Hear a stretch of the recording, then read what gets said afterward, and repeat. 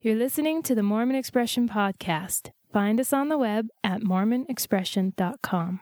Mormon Expression is made possible through your generous support. Consider a subscription or a donation today. And thanks.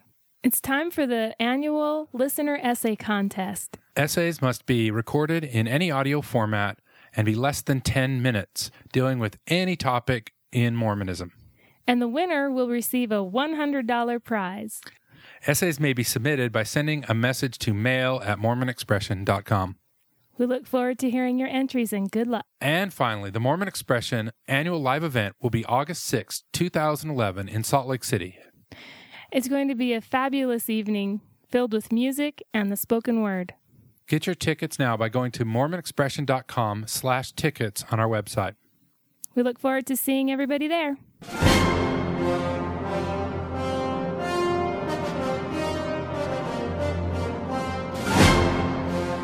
Welcome back to another edition of Mormon Expression. I'm your host, John Larson. And tonight we have another great panel to discuss another great topic. First of all, we have Elisa. Welcome back, Elisa. Thanks for having me.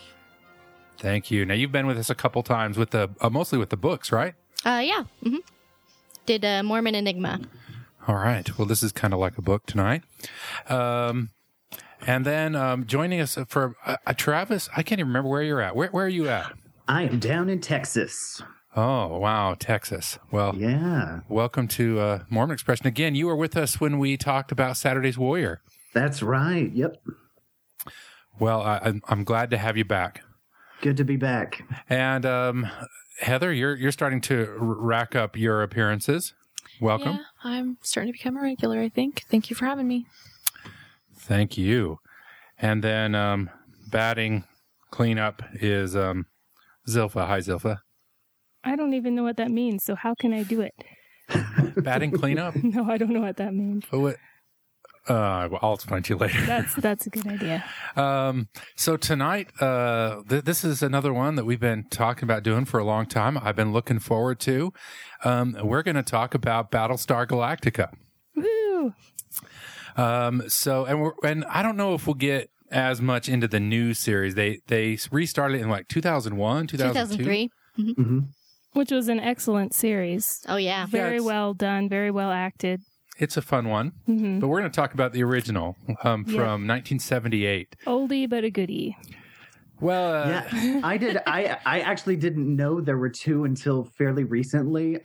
My first time hearing about Battlestar Galactica, I was reading Holly Welker's dissertation. She was on, I think, talking about the new Mormon ad campaign. Uh-huh. But in her dissertation, she talked about a Sunday school teacher who would constantly make references to Battlestar Galactica, and it annoyed her. And then soon after that, my brother called me. He's like, "Have you been watching Battlestar Galactica?" And I was just in my head, isn't that kind of old? What is it in reruns? After several decades. But I appreciate this opportunity where I was finally able to watch them. Yeah, luckily, and maybe this spawned it. It is available on Netflix for streaming. Actually, the whole both the new and the old. So you can all run out to Netflix and watch the original series. Spend a few months with Battlestar Galactica. So before we talk about the original series, let's talk a little bit about Glenn Larson. Glenn A. Larson was a big-time producer during that era. And he came up with a lot of shows that if you watched TV in the early 80s, you probably watched. Probably the most famous ones were Battlestar Galactica. Right after that, he did Buck Rogers, which was kind of a more comedic version. And I read on the internet that they reused the sets. He did The Fall Guy, which was Lee Majors, the $6 Million Man's triumphant return to TV. And he did Knight Rider. And you can't forget Magnum P.I. Yeah. Oh, yes, and Magnum P.I. Wow. I was going to point out that both the Cylons and Kit, the car in Magnum P.I., have the Cylon shuffle or whatever, the little light that goes back and forth. Kit the car and Knight Rider, not Magnum.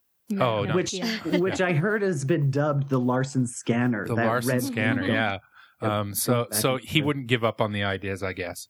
Now, good old Glenn was a Mormon, and I have not found any evidence to suggest that he was ever. When I was a kid, they always said he was an inactive Mormon, or But he has done several interviews where he's talked openly about his Mormonism, and the best I can tell, he stayed sort of loyal in that sense. He never threw Mormonism under the bus, and it's clear from Battlestar Galactica that he was a big fan. So Glenn, I don't know. This was his big TV breakout. I'm not sure. He has, if you go into IMDb, I'm sure you can find a lot of stuff he did before, but this was his big show, Battlestar. Yeah, and obviously he helped write it all through the season. Well, he started writing it back in the late 60s, if I remember right. And one of the writers from Star Trek was helping him out for a little bit. And yeah, he spent a lot of years writing the script, and then I don't know where they got the funding, but it was like $1 million per episode or something horrific. Well, I think the important thing to keep in mind is, like, 1977 is Star Wars, so suddenly there's a budget for science fiction pieces like this. One other thing I wanted to say that was interesting to mention was that in July 1977 in the Ensign, Spencer W. Kimball put out an article called The Gospel Vision of the Arts, in which he essentially called for Mormon artists to step up to the plate and represent the gospel on film or in other artistic mediums. And I can't help but see, like, could Glenn A. Larson have been thinking, that's me he's talking to. That's a prophetic charge to me, And science fiction is really kind of an ideal medium for didacticism. So kind of a good fit there. Yeah. And of course, it's right after Star Wars. And 20th Century Fox actually sued. And you can read things about that. And then which studio produced Galactica? Do you guys Universal? remember? Yeah, Universal countersued and said, well, Star Wars took all the stuff out. And of course, George Lucas claimed one of his big influences was The Hero with 1,000 Faces, and then samurai movies. So he was pulling in all this sort of cultural stuff. And while Galactica has a whole bunch of Mormon things in there, it also pulls from Greek mythology and from other myths that are around. And especially the reboot. The reboot really doesn't have as much to do with Glenn Larson's Pearl of Great Price Mormonism as it does sort of a play on Greek mythology. Right. Yeah. Yeah. The remake, there's traces of Hinduism and it's it kind of strips away the Mormon elements. It does. So, well, let's no further ado with Glenn Larson established as a Mormon, and this is not secret. I mean, everybody knew, and Glenn, I think, openly talked about the fact that they were putting Mormon elements into this. So it's not like Orson Card trying to sneak this stuff into fiction. And by the way, do you guys read Orson Card's review? He hated it. He hated Battlestar. I actually wrote down a couple of those quotes. Yeah, there's some funny ones. Yeah, he really didn't like it. But I've just got to say, before we get into all the discussion of the actual show, I was secretly hoping the whole time I was preparing for this podcast that you were actually related to Glenn Larson. No, he's got an O and I'm an E. He's a Swede. And I'm a Dane. I was hoping we'd show up here and you'd be like, I'm so glad someone asked that question. Introducing. Yeah, he's going to join us on the podcast tonight. No, and I have to admit, I didn't dig really deep, but I didn't get a lot of background on, Glenn and where he came from and all that sort of stuff. So, I'll just leave it at the fact that he obviously is a big fan of the Pearl Great Price. And has a star on the Hollywood Walk of Fame. He does, yeah. And he was a consulting producer. Now, I've heard before that when you see executive producer, that means you lent your name to it and you cash the checks, but you don't do anything else. So I don't know how much he did consult with the reboot of the series, but he was definitely involved in the first one. Mm-hmm. All right, so not everybody who listens to this podcast grew up in Zion. So let's start from the beginning. Let's start with the Pearl of Great Price. You look like you had something to say, Zilpha. No. So the Pearl of Great Price, so Joseph Smith, let's go back. I like to always tie it all together. Joseph Smith writes the Book of Mormon and publishes in 1830. And then shortly thereafter, he writes the Book of Moses, which is part of the Pearl of Great Price. And he doesn't make any, there's no head in the hat. There's no stones. There's no, mummies. He just writes the damn thing. With partners. He had a group of them work together on it. Yeah. So, and he just said, "Hey, I got this directly from heaven." Blah blah blah. While he was working on the Joseph Smith translation of the Bible, right? Yeah, that was one of the first. That was one of the first things they did. But fast forward a little while, and in Kirtland, I can't remember the guy, Chandler or whatever, is coming through town with the mummies. Oh, I guess I was confused. That's when he had help. I don't know about the Moses. Oliver helped him. Oh, he was translating the Bible when he wrote the Moses in 1830.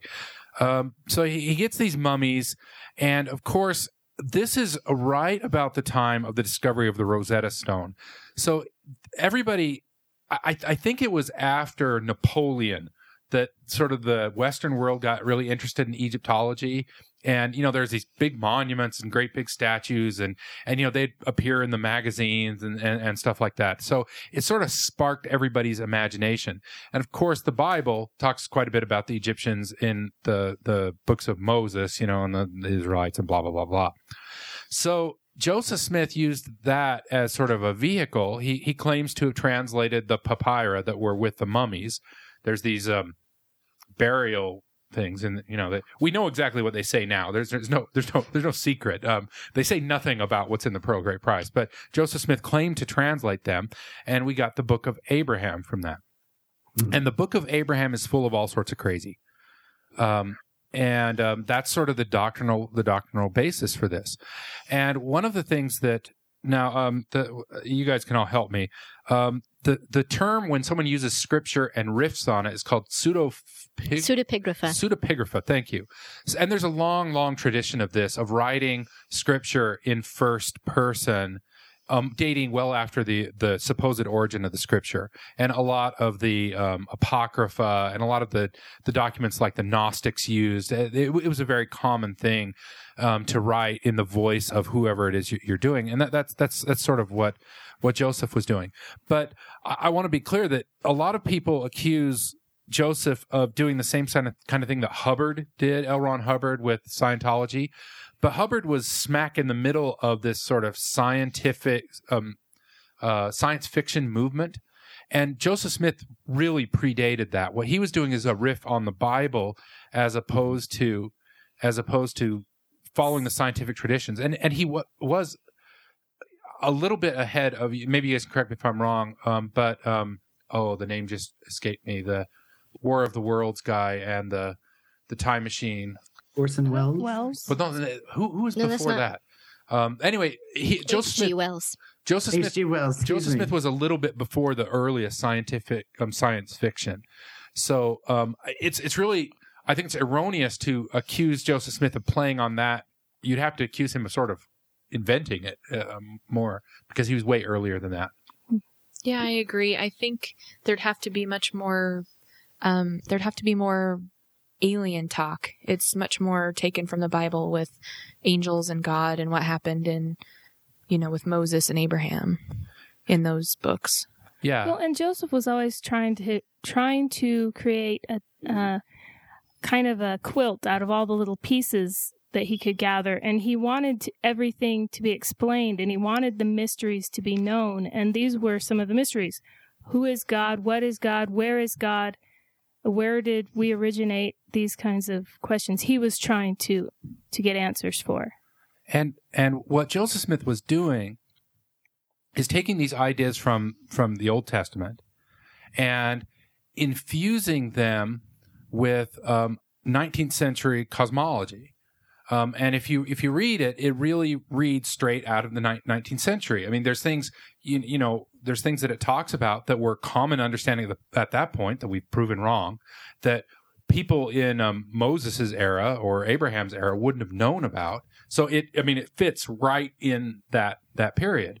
And you can see other influences, and this is a topic for another day, but at the time Joseph Smith was studying the Hebrew grammar, and some of the words he uses are play on Hebrew and not necessarily Egyptian. It's clear Joseph Smith knew nothing about Egyptian whatsoever.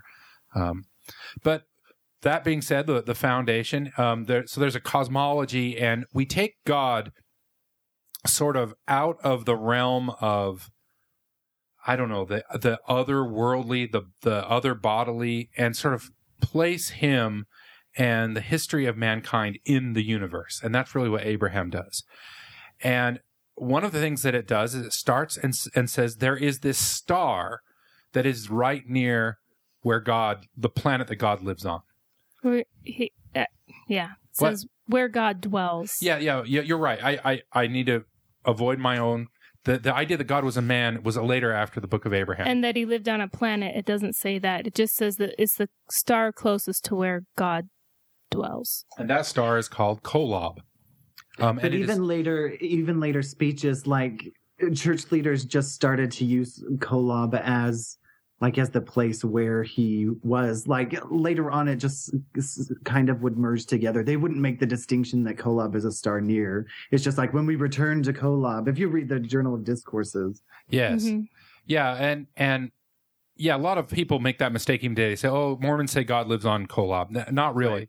Right. Kolob is the great governing star. But a lot of prophets like Brigham Young said that I don't know. We're having some kind of burping problem here.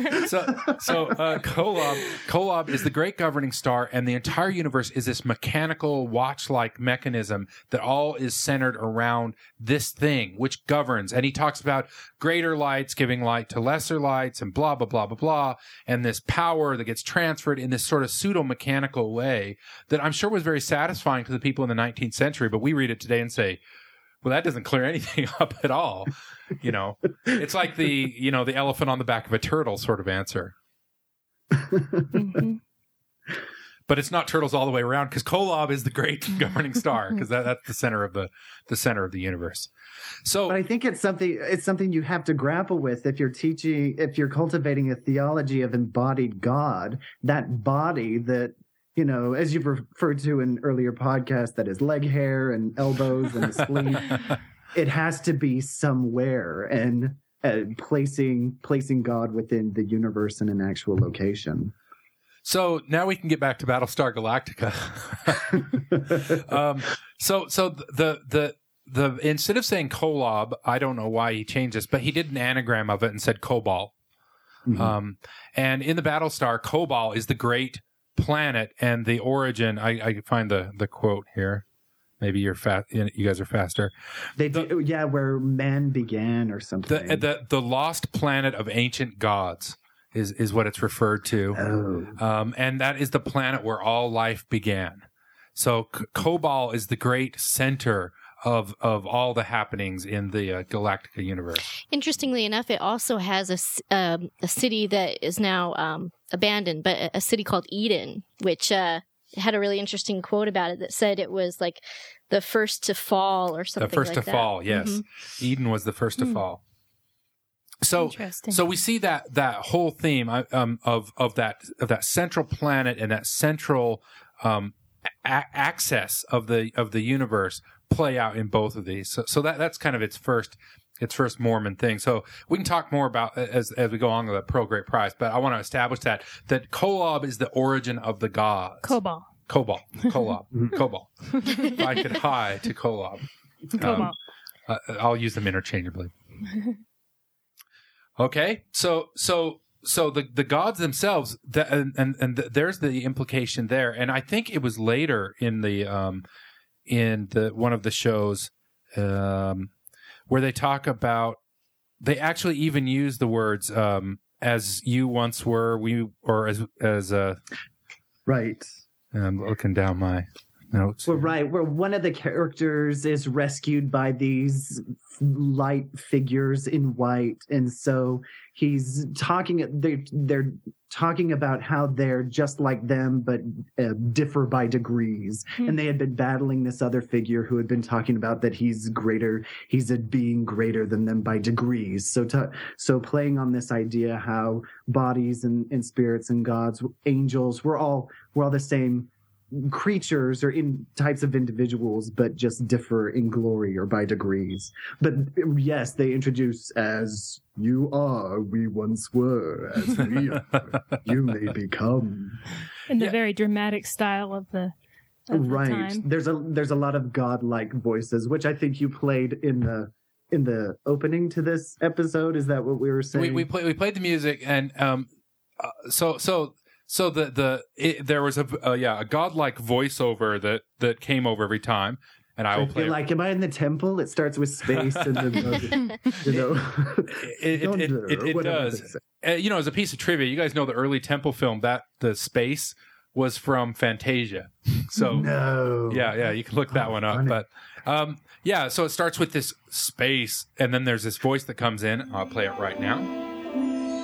There are those who believe that life here began out there, far across the universe, with tribes of humans who may have been the forefathers of the Egyptians, or the Toltecs, or the Mayans. Some believe that there may yet be brothers of man who even now fight to survive somewhere beyond the heavens. So we hear this sort of origin, this mysterious, here we are, here's the regression that what the Toltec and the Maya and the Egyptian, significant that it's those three in Mormonism, may have some ancient other origins. And that's where, we talked in the beginning about that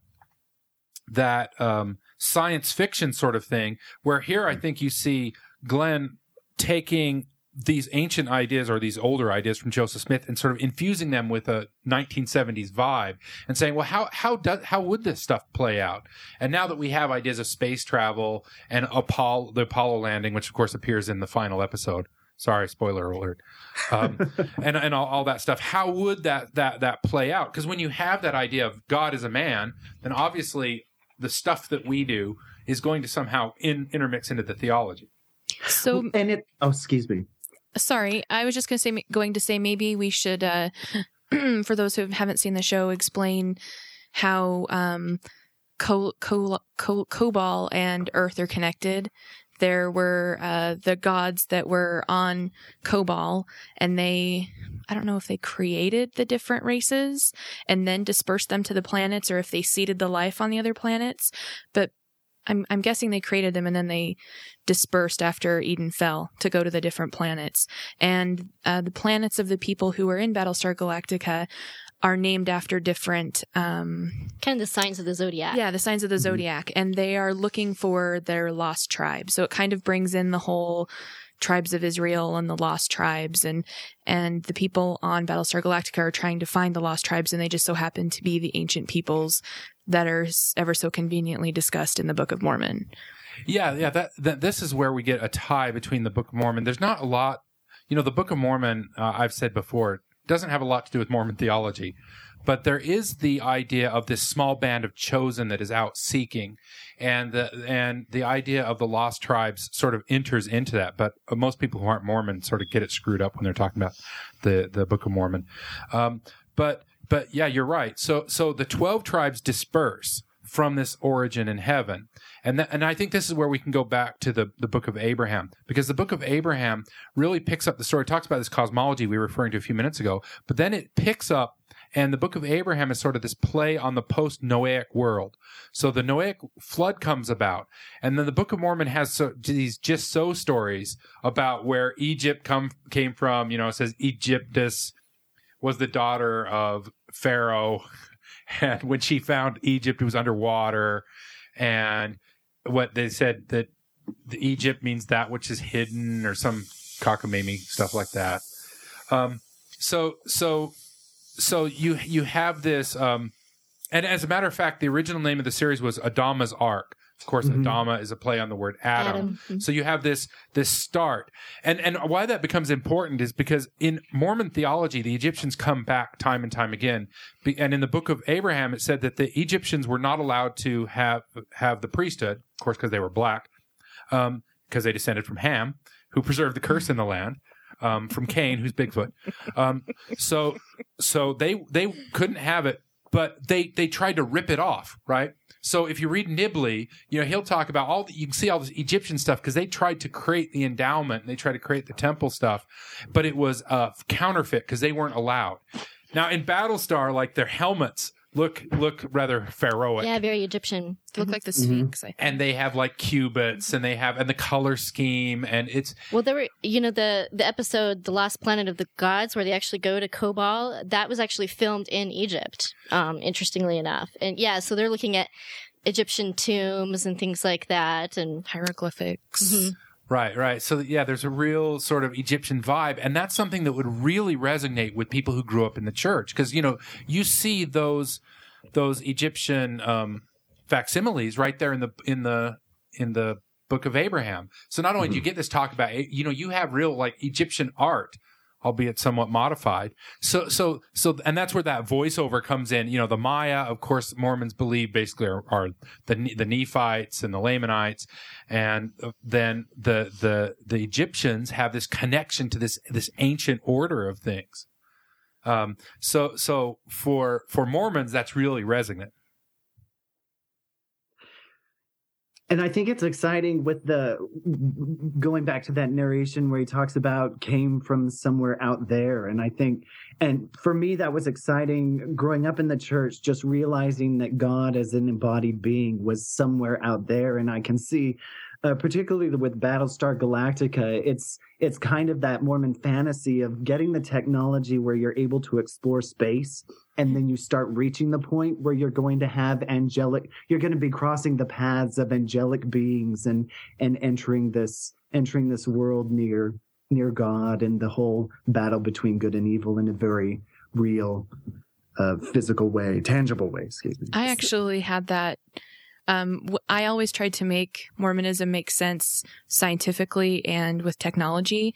And I remember telling my friends that it wouldn't bother me or surprise me at all if Christ came down, in a spaceship, or if when we were taken up to heaven, it was in a spaceship to go to Kolob. So it definitely, I think, does feed into that fantasy and, in the Mormon audience.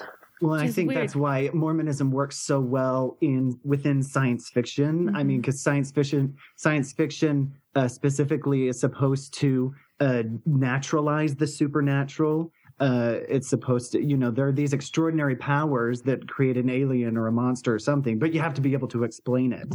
Whereas other genres, fantasy or horror film, the monster just is, or the good and evil just is. But I think in many ways, Mormonism, theologically or in a religious way, is trying to do the same thing of understanding the supernatural essence of God and trying to naturalize it, or breaking it down that we can become gods as well. And I heard one writer just saying that you don't find that doctrine of becoming gods in theological journals, but you can find that more in science fiction, and where it is acceptable there. Yeah, and I agree with all that, and I think science fiction and horror become this play out, especially as we become a more secular society. I've heard it argued before that the one of the reasons that the horror genre, for example, has become so popular is because horror proves the existence of afterlife. You've got things coming from beyond the grave. It proves the existence of evil, which therefore implies the existence of good. And you see that same sort of thing in science fiction, where these abstract ideas are played out right there. And that's, again, what I'm saying with Glenn Larson is he took these abstract ideas from the Book of Abraham, and he showed a plausible way that these things could play out in the real world. Exactly. So I think that's a really good point. So let's talk a little bit more about the 12 tribes, because that's something that really has a strong undercurrent through all of Mormonism that I think people downplay today, and I think outsiders probably don't understand very well. And we'll talk a little bit about some speculative theology too, which is fun. So today in the church, when you come near coming of age, you're going to get your patriarchal blessing. But there's a key element in that for especially people who are raised in the church, and that's that you get adopted into one of the 12 tribes.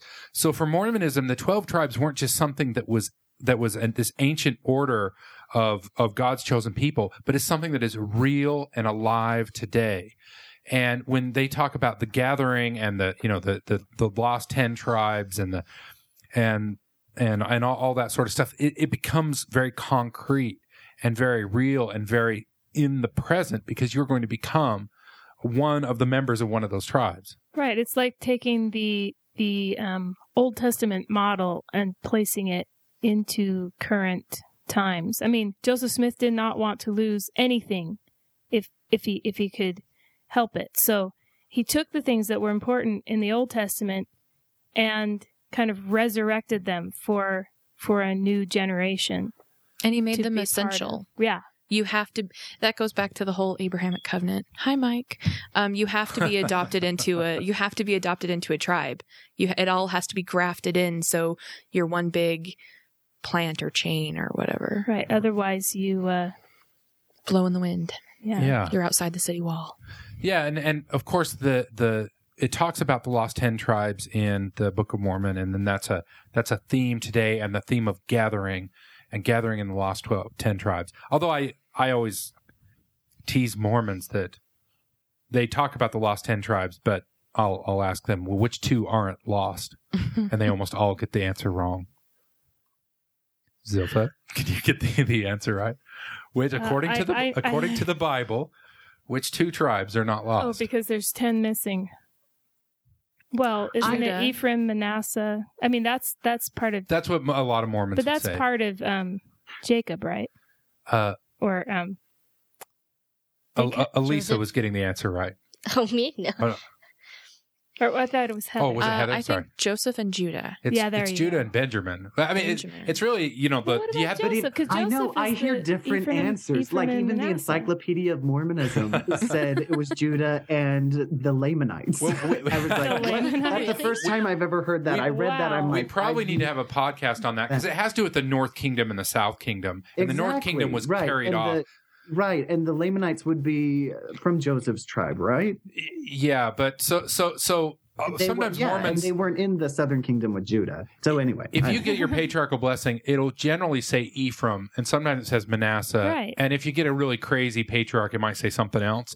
But so a lot of Mormons think the lost 10 tribes are everybody but Ephraim and Manasseh.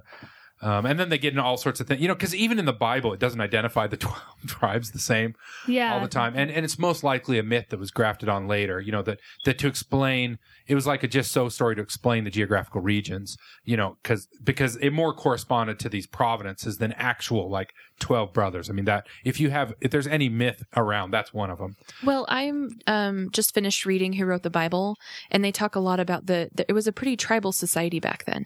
So there were different tribes that identified with different people of the, they identified with a different son. Well, mythologically, I think. Yeah. But, in the ancient world, 70 miles away was a long ways away. Yeah. And so you would marry very close to home because you just wouldn't. So when you talk about the kingdom of Judah or the kingdom of Israel, which was still only 150 miles and 50 miles wide or whatever, that's still a big distance if you're on foot. Right. So most people would have never really ventured outside of their little province. But there are those who argue that that the 12 apostles were appointed because of the 12 tribes. That those things match up. And early Mormon leaders such as Brigham Young and Heber Kimball preached that the 12 were responsible for the 12 tribes, that they matched up. And I wouldn't be surprised if in their own little secret room in Salt Lake City, they still say, oh, you are the guy over Benjamin and you are the guy over Judah. So there's still that strong indication of that we're all divided up in the 12. Now, here's where we get into speculative theology. There are those who say that God has 12 wives, and that's why we're in those 12 tribes, because that refers to our mother, which is the reason why they never name the mother, because we don't all have the same mother. And actually, the early brethren and the polygamists today call when you have 12 wives a quorum of wives. That's a complete set of wives. So you've made it when you get to 12. And then you have one for every month. I was going to say, what are the rest? Extra credit? What? So anyway, the 12 tribes, not to belabor the point, but too late, really does play out an important role in Mormonism today, and it's still there. Most Mormons can tell you what tribe they belong to.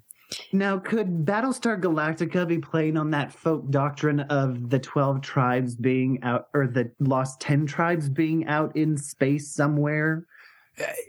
I'm sure that tickles some people. Some people believe that these are kind of these. You can find people in any ward who believe these things. Don't get me wrong, but there's some people who believe they're in the middle of the earth, and there's some people who believe they're on another planet. That a chunk of Earth was removed to another. Yeah, and part of the universe. I would refer everybody back to an early episode where we have on the about Thor, lore and mythology about the 10 tribes, because it's not just Mormonism, but it does play a modern significance. But in Battlestar Galactica, if I'm remembering correctly, they all but Earth know each other, and they interact with each other, and they travel between the planets, and they have their own society. And this race of robots comes in and wipes out all of the planets in a sneak attack, and the people that are left band together to go try to find the one tribe that's missing. Well, they call it the 13th tribe, right, actually. Mm-hmm. Right, the one tribe that they don't know about. They don't know where it is. It's written about in the old scriptures, and they know it's called Earth, and they know it's out there somewhere. So it's actually kind of opposite of, rather than 10 tribes being lost, there's only one tribe that's lost, and they're trying to find them so they can, have that be their home now. Mm-hmm. The old scriptures, meaning the book of the word. Right. I think that's what they call it. Yeah, right. Yeah, I was just making reference that, like the Book of Mormon, their scriptures are called the Book of the Word. Right. Well, and I take that mostly, obviously it's still science fiction. He's not like playing out of the playbook completely. Right. But the Earth sort of is like the Book of Mormon, where you have this other lost sheep who are somehow kept separate from the rest of the tainted world and somehow kept pure. And there's this yearning to find them. And I think that story plays out in the Book of Mormon a couple different times. So can I throw in something that's completely off topic but kind of fits? The thing that I always noticed during the episodes is that no matter where they landed, they all spoke the same language. So my speculative theology for Battlestar Galactica is that they were all speaking pure Adamic. That's why they could all understand each other. Fantastic. Yeah. I love it. I was just confused that, the Cylons, this robot race, was wiping out the humans. So they all banded together under Commander Adama. That's where Adama's arc comes from, is Adama is the commander over the whole fleet of the last surviving humans. But everywhere they went, there were humans all over the place. I'm like, well, I guess humans aren't as in danger of extinction as they thought, or they are really scattered. Yeah, that was funny, because Zilpha and I watched the reboot series first, and they really did play out. The humans were this last surviving band, and there were no others anywhere. But except for the first episode, every other episode they were running into other people. The original series, there were people everywhere. So let's go to the Cylons and talk about the Luciferian or the demonic elements in there, which is the fun part. So the story begins, because we never even set this stage here, that the Cylons are this race of robots that were created by a people called the Cylons, who we never really quite, they're apparently lizard-like, but we never really quite meet them. But they were created for this purpose, and they had wiped out another civilization, and now they were going after the humans. So they go and they try to do this mass extinction of the human beings. And the last Battlestar, this last battleship, has a fleet of 220 spaceships. Come on, you guys. Yeah, that's right. 200 something. Yeah. So, and then that's the premise of the series. They're going around.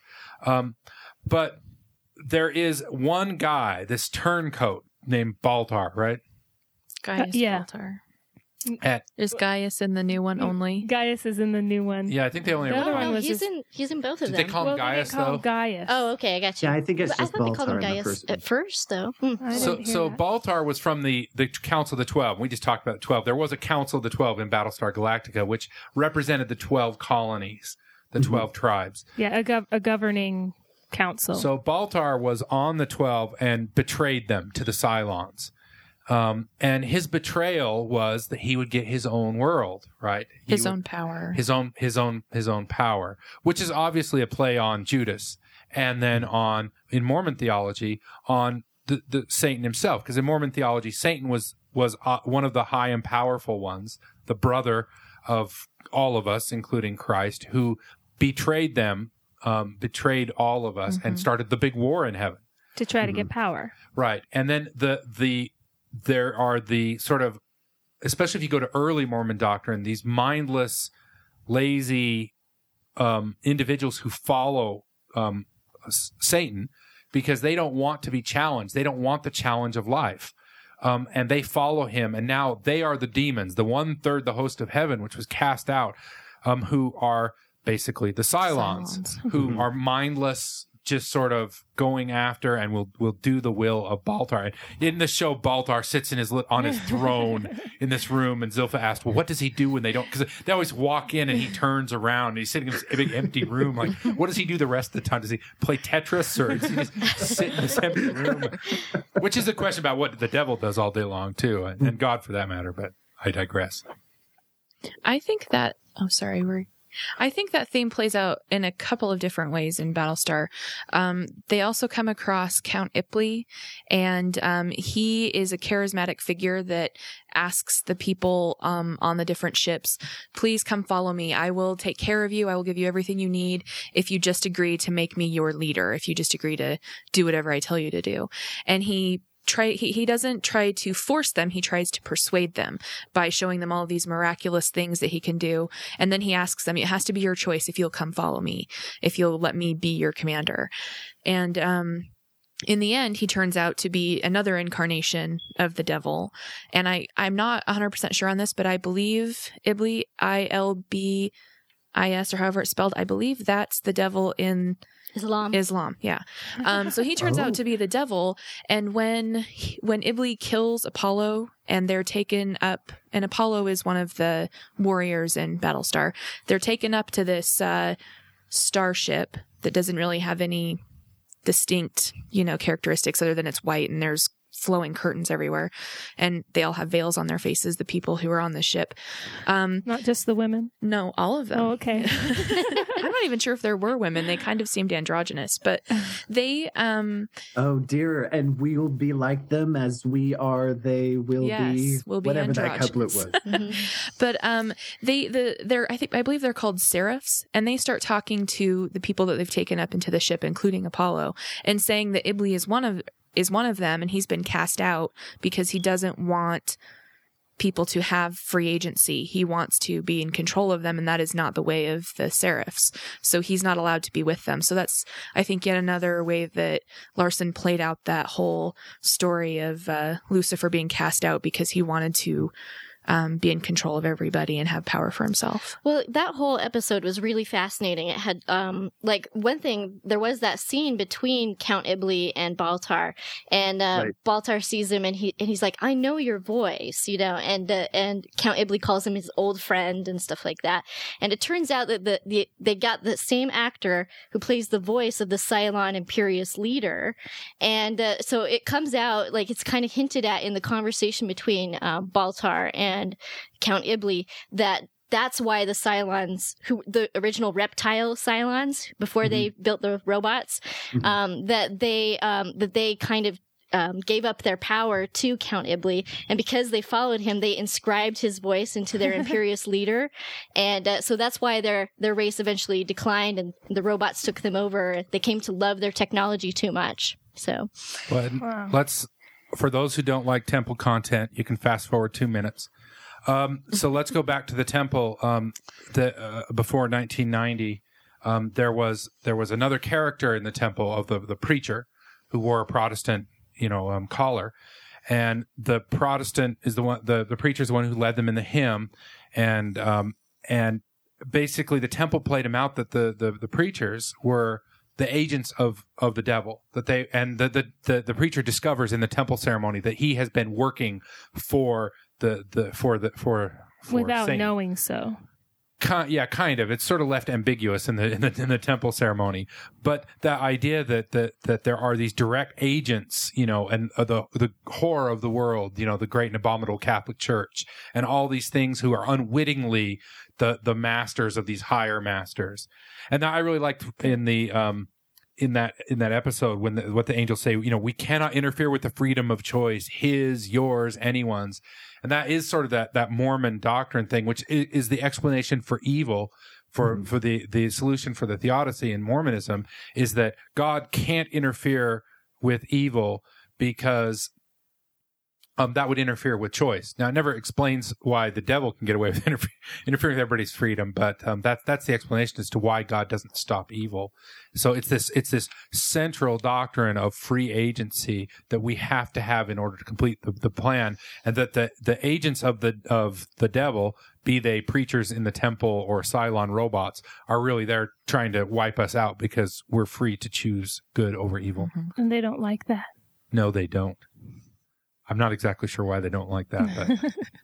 Well, in Mormon theology, it's because they've been denied that ability because they wouldn't go along with Jesus. So they're jealous. But don't they choose to tempt people? Yeah, it seems like they would have to do that. Yeah. Well, speculative theology for me again. I've always thought it was because they didn't really know what they were getting themselves into when they went with Satan. It was only after they were cast out that they were like, right. rats. So then why wouldn't they fight against Satan and rather? Yeah, why didn't they say, "Oh, we made the wrong choice. I'm going to return this model to the dealership." They don't have a body, so they don't have a choice, which is contradictory, right, to how we chose to come here. But yeah, that's what I was always. So I'm glad there's no organizations today that would want to take away choice and like lock things up on Sunday or not allow you to buy certain liquids or do that kind of thing, because that would definitely be Satan's plan to not give you the choice of going swimming on a Sunday. Forced obedience. So you mean? yeah. So just a little test I'm throwing out there for finding the true church. All right. So as long as we're talking about that, let's talk about episode 7 and the Long Patrol. So Starbuck, once again, the Warrior is always getting in trouble. He finds. Can I bring up one more thing about the devil in Battlestar Galactica? Yeah, that episode is really interesting. Well, right. We see Count Iblis. We see the Mormon Satan within Baltar. We see him in Count Iblis.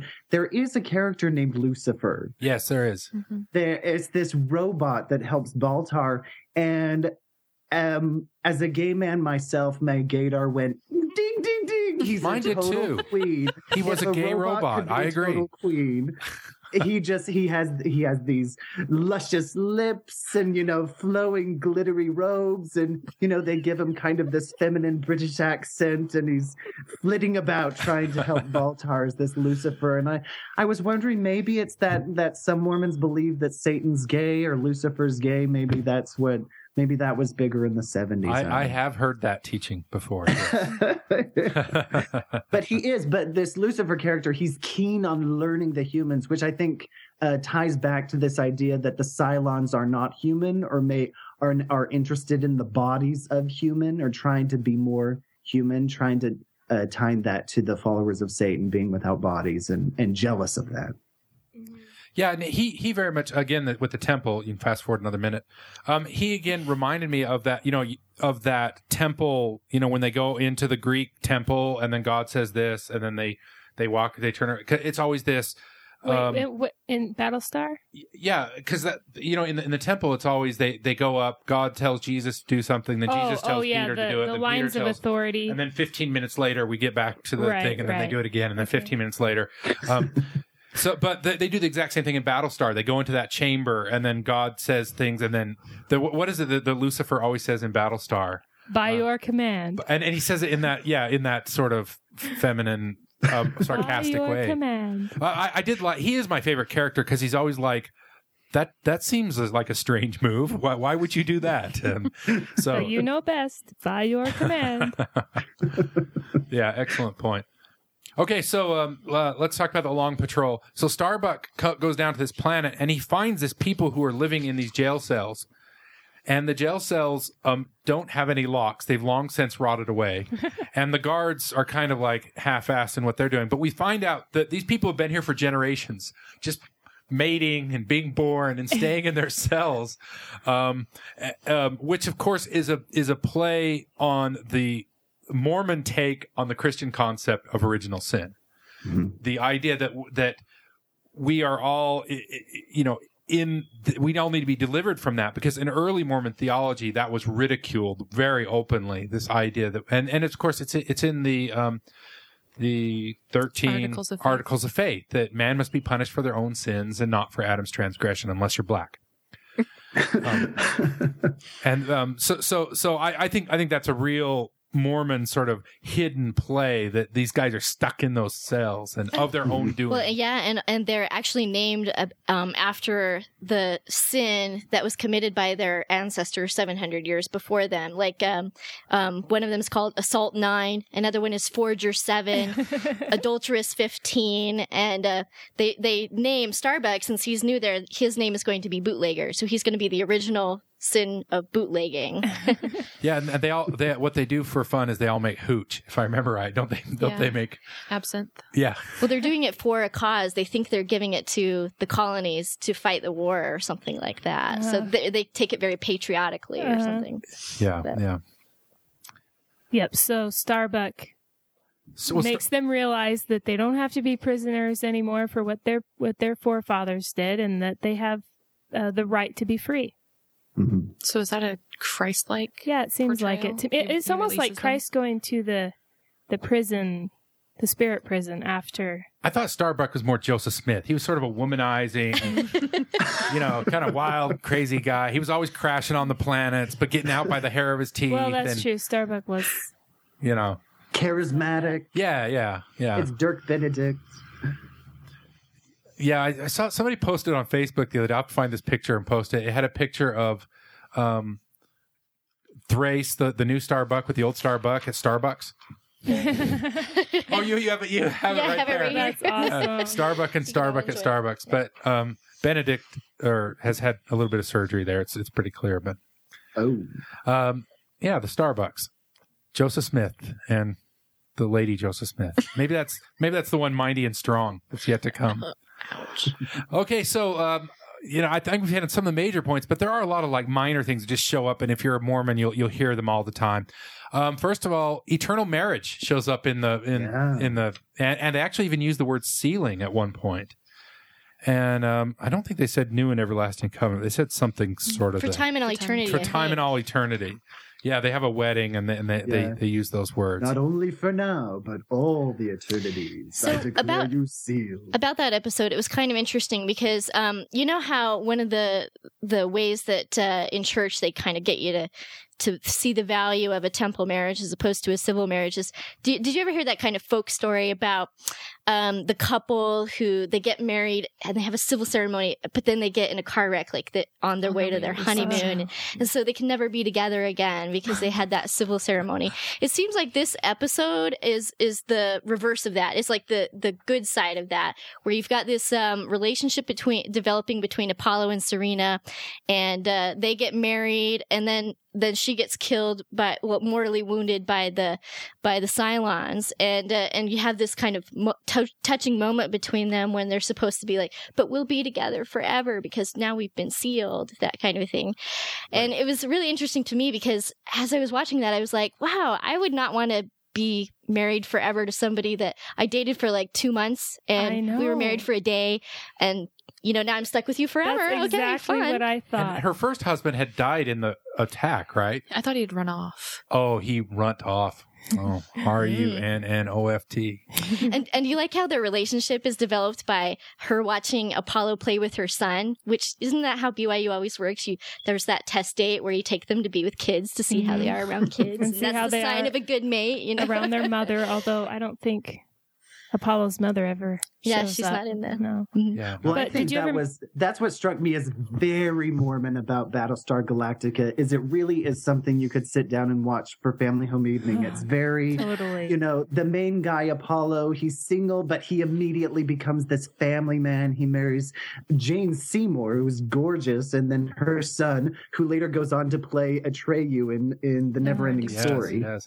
Oh. And but yeah, it's very patriarchal. The great strong guys going out and the ladies, back watching, giggling, and a lot of nods to it's very inclusive of children. They love to play with the little boy and the little boy and his fun robot toys. It's very family values, played by very a chimp, wholesome entertainment with a capital W, which is not the case for the remake. Dangerous. The remake is the remake's dirty. It's darker. great. Well, I really like how the remake updates those gender politics because it Yes. needed to be updated very much. Mm-hmm. Absolutely. I love the way that they play. I know I thought, I'm like, is the remake as liberal as the original was conservative? Maybe. I don't know. The original was conservative, but they did have, Commander Ty was black, and they did have, and they made a sort of a play on it where all the pilots, all the warriors were men, basically, but then they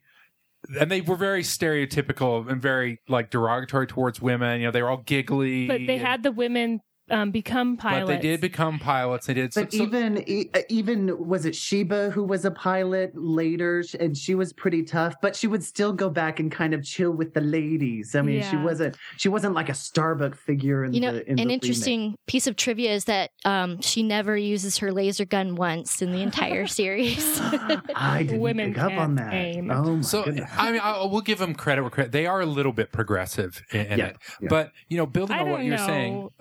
Princess Leia was before that, and she was tougher.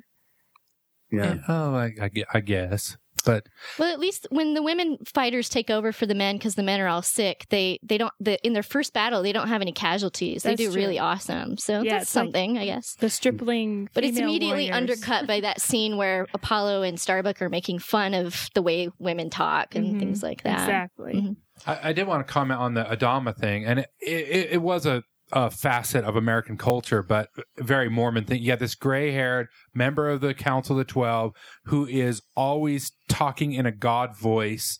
He doesn't have any human characteristics. He always is 100% spot on right. Mm-hmm. He is to be, the men are to be followed and they guide and they, and it does show him sometimes like concerned over his people, but never like concerned over his own decisions. He's always 100% right. And that's a very Mormon theme too. But the new Galactica, they struggle with those issues a lot. And I appreciated that aspect of the new Galactica where they really struggled with what to do and what was the right thing. And they questioned their decisions that they made before and they often made wrong decisions. Towards the end of the new one, I found myself agreeing with the Cylons. Oh, yeah. Just to wipe them out. But the other thing on that Adama that's very Mormon is there is no woman there, and all the women are in positions where they take orders from everybody else and from the command men. And that's, that when it's just like, the mother in heaven, she disappears. The wives of the Quorum of the 12, they just show up in sort of frou-frou ways. There's there are no real mothers leadership. in the series. There is that one episode, like towards the end of the series. It's the one where Baltar escapes, and the tension that's going on there is that there's a female member of the council has been asked to kind of be a watchdog over Adama, and she makes all the bad decisions acting on behalf of the council. Like she's saying, don't do this, don't do that. And it's all the wrong decisions. It completely blows up in their faces and things like that. But she does have some redeeming aspects in that she gives a good military strategy towards the end. And then Adama and that woman are seen kind of dating in the end. Yeah, definitely. All right. Well, is there any other? I have two. Okay. The first one is that in episode 2, they're just barely out on their voyage trying to find Earth, and they stumble upon this planet where it's kind of like Las Vegas. People are gambling and having fun, and all of them got there on these transport type buses. And what they don't realize is that when they get on the elevator to go down to their hotel room to retire for their night, they're actually going to hell to be tortured.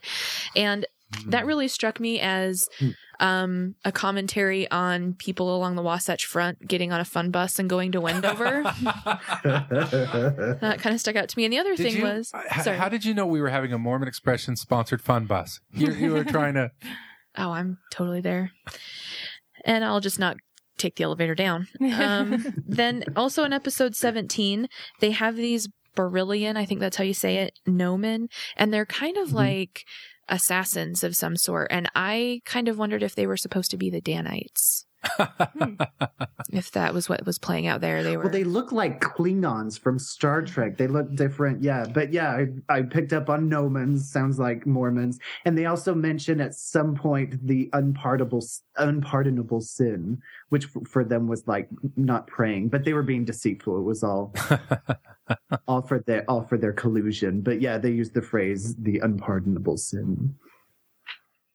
And then one tiny one, in the episode, that same episode actually, Starbuck's father is called a genetic tracer, and I thought that was a little nod to genealogy. Genetic tracer. Yeah, I have a ton, too many to list now, but I'll pick a couple. One is the use of euphemisms for profanity, like frack, you know? Yeah. Yes. Like Glenn Larson did invent the term frack. Yeah. I find it really interesting that it was the Mormons who figured out how to get the F word on television. Because every time they said frack, what people were thinking in their heads. Mm-hmm. So Mormons were the ones who got the F word on TV. In the 2003 in the new one. Reboot, they use that to all refer the to time. intercourse. Yeah, they use it in every single way you can use the F word. The original, maybe a few times. Mm-hmm. And they have some other weird words they show in there. Felger carp. Yeah. Fildergarb, something like that. Another one that I don't know, this is kind of out there, but in that one episode, The Long Patrol, there's kind of a side plot going on. Like before he goes to that planet where all the prisoners are and things like that, he is kind of playing between two women. Like he's playing between Athena, who is Adamas' daughter, and Cassiopeia, who eventually becomes his true girlfriend. But he's kind of playing between the two of them and having a romantic affair between the two of them. And then later on, when he disappears, Athena comes up to Cassiopeia and she's like saying, I kind of just felt I should tell you that Starbuck's missing. It just seemed like the right thing to do. And there's kind of almost, I'm sorry, but it seemed like just a sister wife moment, where they were like, I just had to share this with you. And they have this bonding moment between the two of them. And they're like, when Starbuck comes back, we're still going to fight over him. And they were like, I wouldn't have it any other way. And then when he comes back, they're both sitting on either side of him at the dinner table and stuff like that. So that was kind of a weird thing for me anyway, but yeah. Anything else? I picked up on that polygamy idea, maybe just totally reading into it, the polygamy idea with the two of them. And then Commander Kane, this other Battlestar Galactica or Battlestar appears, and Pegasus. Commander Kane is on there, who apparently Cassiopeia had a relationship with in the past. And there's a wide generation difference. So I'm like, oh, here's Cassiopeia again. But with kind of that fear of fundamentalist polygamy now about intergenerational intimacy sort of idea. Well, this series was canceled after one season, and then they tried to restart it in the 80s. And a lot of the stuff that I read about the connections to Mormonism also talked about that second little blurb that didn't last very long because it was even more horrible than the original. Apparently, in one of those episodes, Apollo and Starbuck refer to the Book of the Word and how some of their ancient leaders married very young wives. So there's another allusion. Yeah, I didn't bother watching that. It was roundly panned. Mm-hmm. I think even like diehard Battlestar Galactica fans deny it exists. Well, Richard Hatch and Benedict and all those other guys weren't in it, so only Boxy, I think, was in it. Well, and can I ask a question? We were talking about Cassiopeia. When she is introduced in the series, it's this vaguely biblical moment where Apollo is among the refugees or something. And then there's Cassiopeia like in these Bible-like robes or something. And he's like, you're hurt. And she's like, no, go help the other people. And then everyone's like, ew, she's evil. Get away from her. It was like, the woman taken in adultery sort of thing. yeah. And then she says that they're rejecting her because she's a socialator. Yeah. And they never explain what that is. I thought it was a Except she prostitute. said- They implied later, I think. But then she says it's a profession with the blessings of the elders. So I thought that was weird. I'm like, so a sympathetic prostitute. This was way before Pretty Woman, but Probably like a geisha was probably the idea. Yeah, I think that what's that other series that played on that theme? Yeah. Yes, Firefly. Firefly. That's right. Yeah, they had a socialiter. I thought they were playing on that. They got that from Battlestar. So, okay.